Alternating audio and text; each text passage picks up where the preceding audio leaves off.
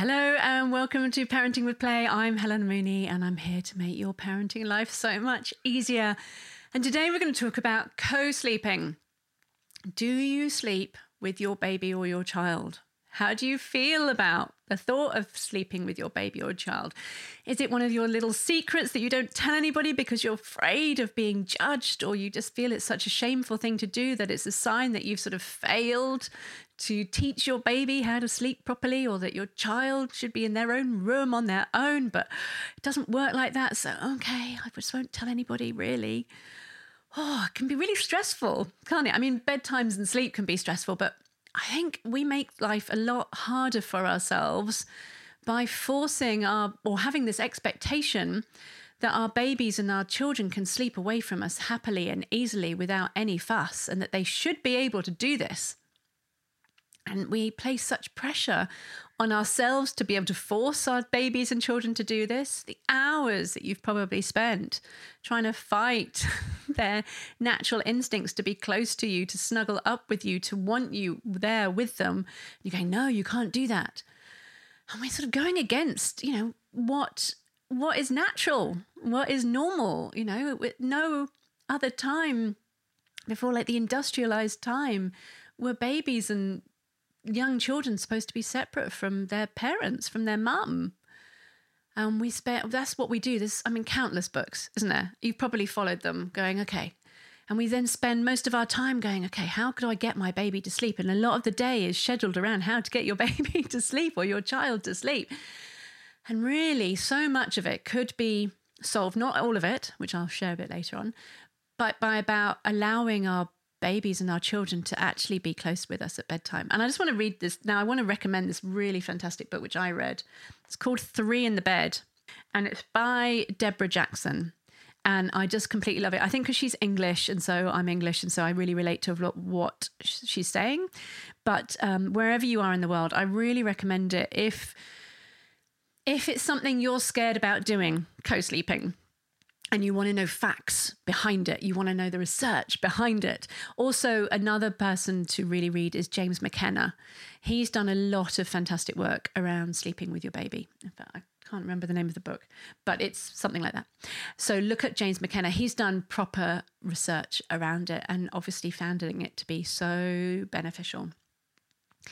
And so there's a quote in here that I want to read from Michel Audin, who is a pioneering obstetrician in the birth world. He's just extraordinary, and he does a lot of work around, he's got a book particularly about oxytocin, the hormone of love, and he talks about it in relation to birth. But here, in relation to baby, he says, it takes only the most elementary observation to see that a baby needs its mother even more during the night than during the day, and even more in the dark than in the daylight. In the dark, the baby's predominant sight, is at rest.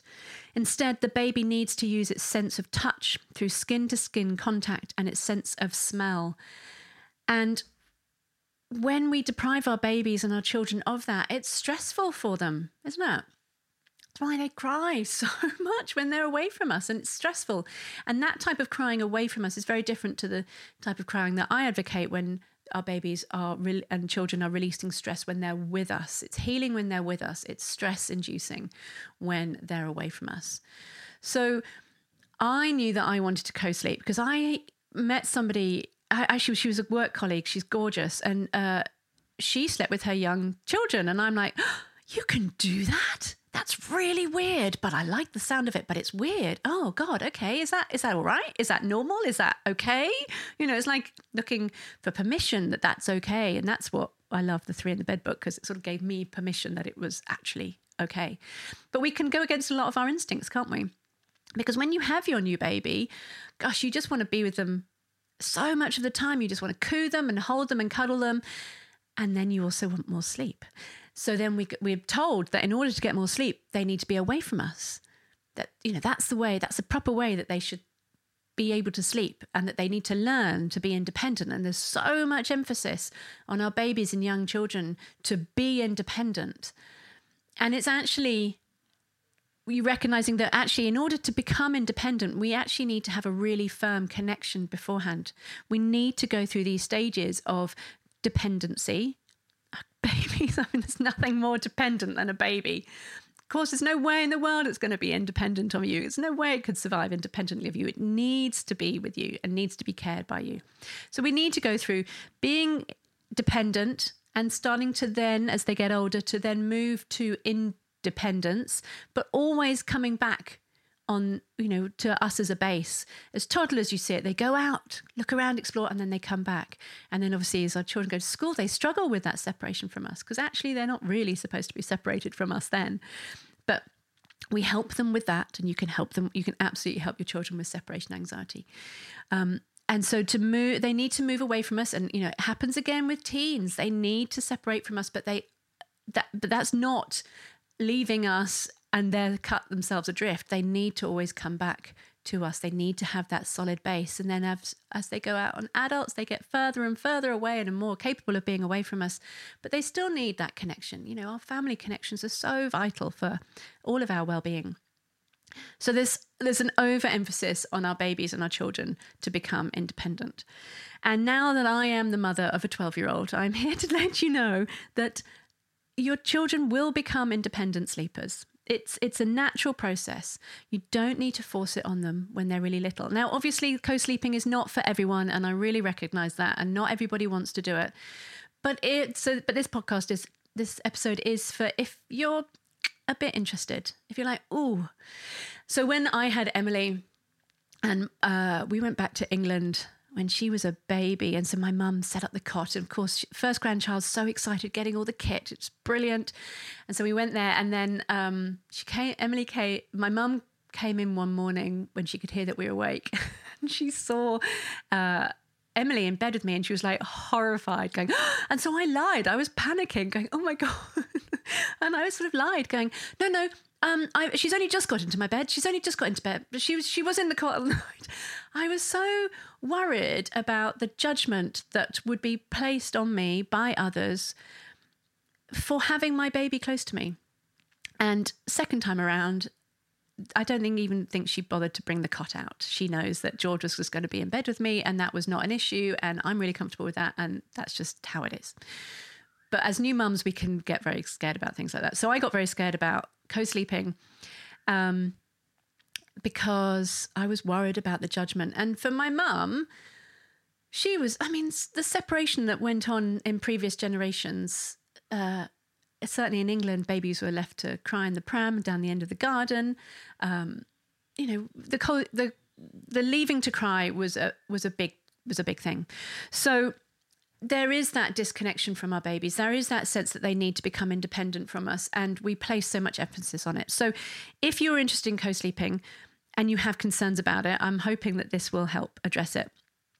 One of the big things that I often hear is, particularly the partners are like so worried about having a baby or a small child in bed with them because they're worried that they're going to squash them, that they're going to inadvertently roll over and completely squash this little being.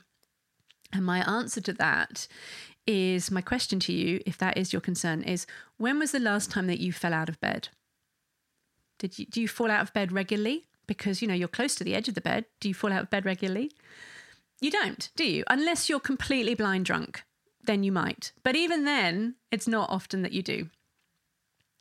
So our bodies, when we don't have alcohol in our system, so co-sleeping, you don't do it when you've drunk. When you've drunk any alcohol, you don't do it if you're a smoker, because that impacts your breathing and your sort of consciousness levels, and also, you're breathing smoke into a small child. It's not helpful. Obviously, you're not smoking in bed, but just this breath of smoke is not good. But particularly if you're on any sleeping tablets, medication that makes you drowsy, and alcohol, you don't co-sleep then. But if you're not doing any of those things, then you can absolutely sleep very safely with your baby and your children in your bed with you.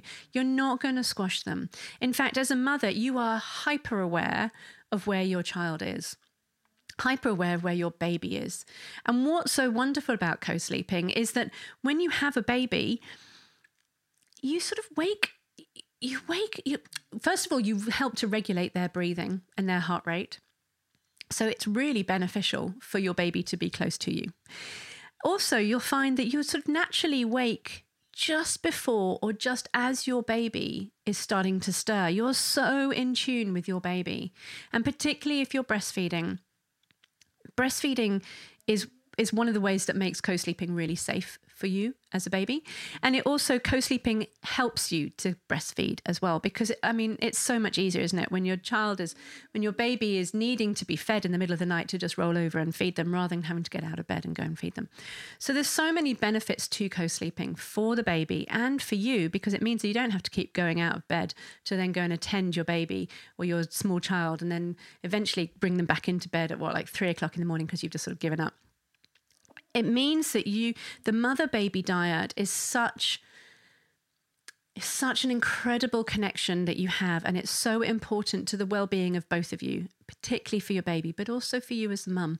So to maintain that mother-baby dyad, to maintain that connection, increases your baby's sense of attachment with you, which we know is vital for really healthy emotional growth. And it's just a source of absolute delight. So don't be afraid of sleeping with your baby or your child if you are not taking drugs or alcohol or smoking. If you are concerned, obviously there are safe sleep practices. So keeping duvets away, quilts away, keeping away from soft pillows. You don't want it to be a case that your baby gets smothered by those things. But again, I'll also offer that when you're in tune with your baby, you are really aware of it. It's really quite extraordinary how you are aware. And unless you are somebody who regularly falls out of your bed, which would be a sign that perhaps having a baby next to you would not be good. But the chances are you don't fall out of your bed. You're going to be perfectly fine about being aware of where your baby and your child is. The other thing about co-sleeping that people were horrified about when I first did it, and so times have moved on, I think.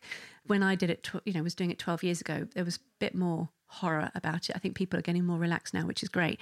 There was great concern about, my poor husband. And so often Evan would be the one who would go and sleep in the spare room.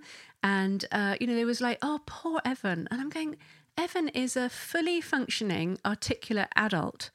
I have this tiny little baby who can't move for themselves, can't express themselves, can't talk, can't do anything for themselves. And yet everybody is more concerned about my poor husband than my poor baby. And I think that just shows how disconnected we often are from babies and from nature and the natural way of being things. So my husband was quite happy to go next door. He was fine for a while. But the beauty with aware parenting and parenting by connection approach is that to incorporate staying close with your baby and child, and also using the tools and the strategies to then help your baby and your children sleep better. Because often many people think, well, if I just co-sleep, then that is what's going to help my baby sleep better. That's what's going to be the answer to my child's wakefulness in the middle of the night and bedtime refusal and all of that sort of thing. And you can think, well, that's it. That's what's going to be the answer. And actually, that's not always the answer, which I thought it was going to be the answer. I thought I'm going to do everything perfectly and I'm going to co-sleep and breastfeed on demand and all of that sort of stuff.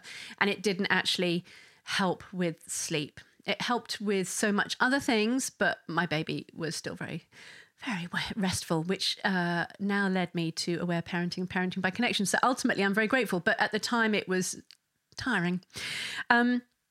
So to incorporate aware parenting into co-sleeping is to then add in the elements of what's actually going on for my baby and for my child now that I have met their need for emotional closeness, because it is a need. It's our children and our babies have a need to be close to us as much as they have a need to be fed by us and protected by us. That need for connection is so important, and co-sleeping really, really helps with that.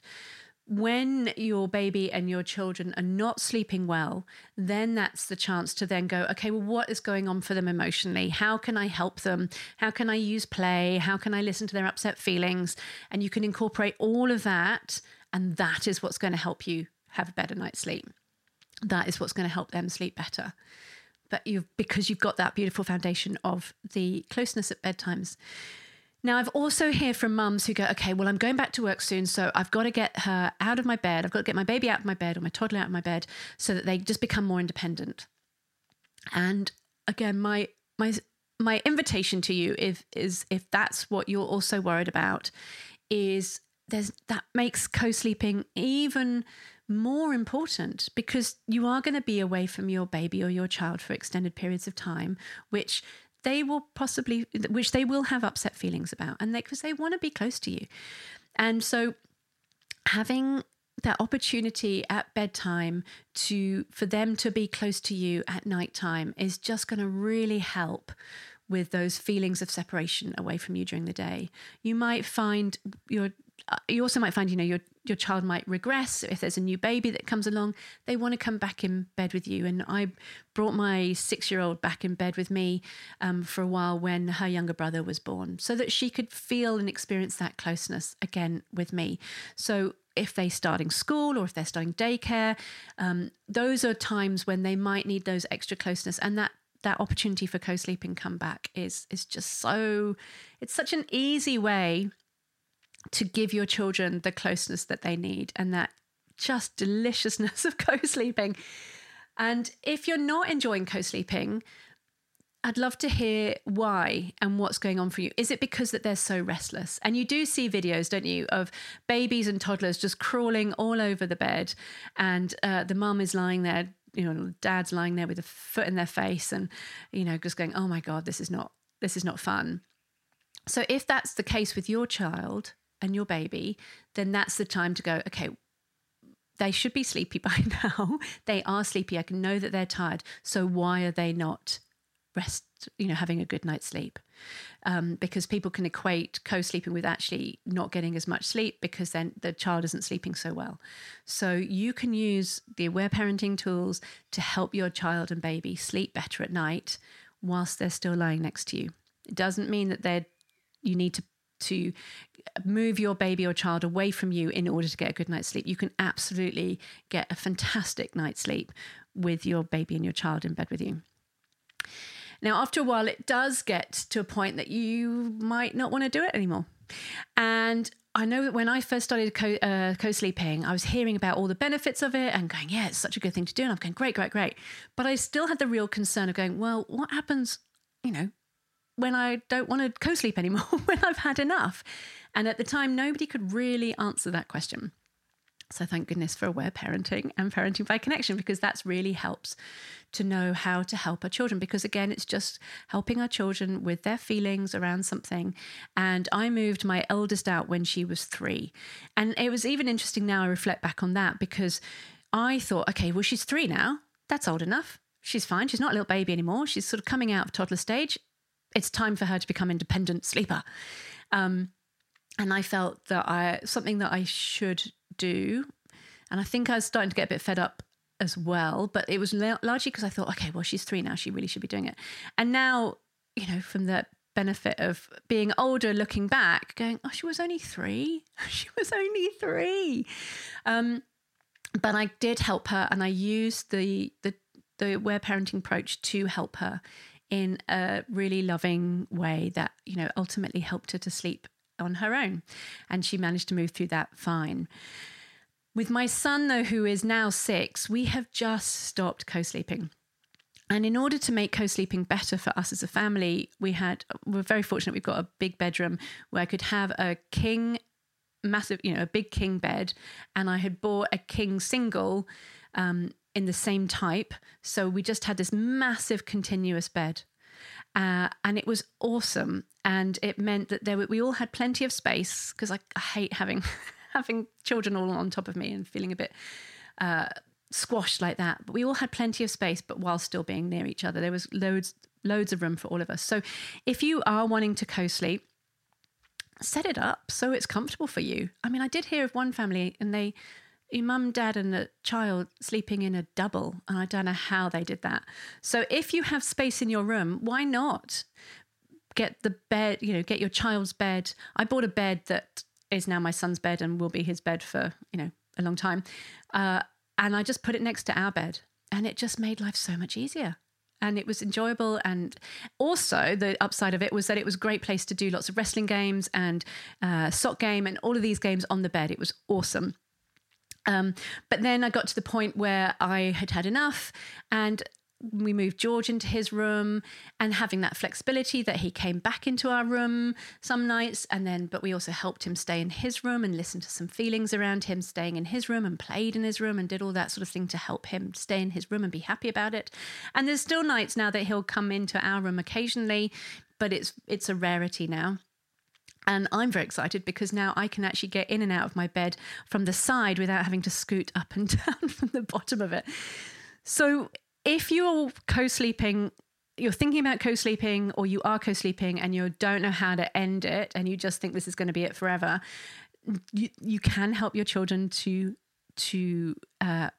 transition into sleep independently. You can absolutely do that in a way that really helps their emotions, that's really nurturing and empathic and effective. And you can also know and feel confident that your children do get older and they do become much more capable of being able to sleep on their own. And they are going to. Now, occasionally, once in a blue moon, I might go and share a bed with my 12-year-old daughter. But as a whole, no. George, every now and again, as I said.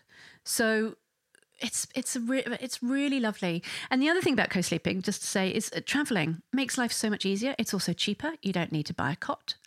And traveling, you don't have to take all the paraphernalia. You just bung them in the bed with you. The one thing we did get was a collapsible bed rail so that you can put that next to you in the bed so that they don't fall out. But we just pushed our enormous set of beds up against the wall. And you will be thought of as a bit weird. My friends were like, oh, it's a bit weird, but okay, we'll go with it. But you need to do what's right for you and what's right for your family. And co-sleeping is a really, really wonderful thing. And sometimes I miss it. But after co-sleeping for pretty much 12 years, I'm fairly good. I'm done now. But there is light at the end of the tunnel. So co-sleeping is wonderful.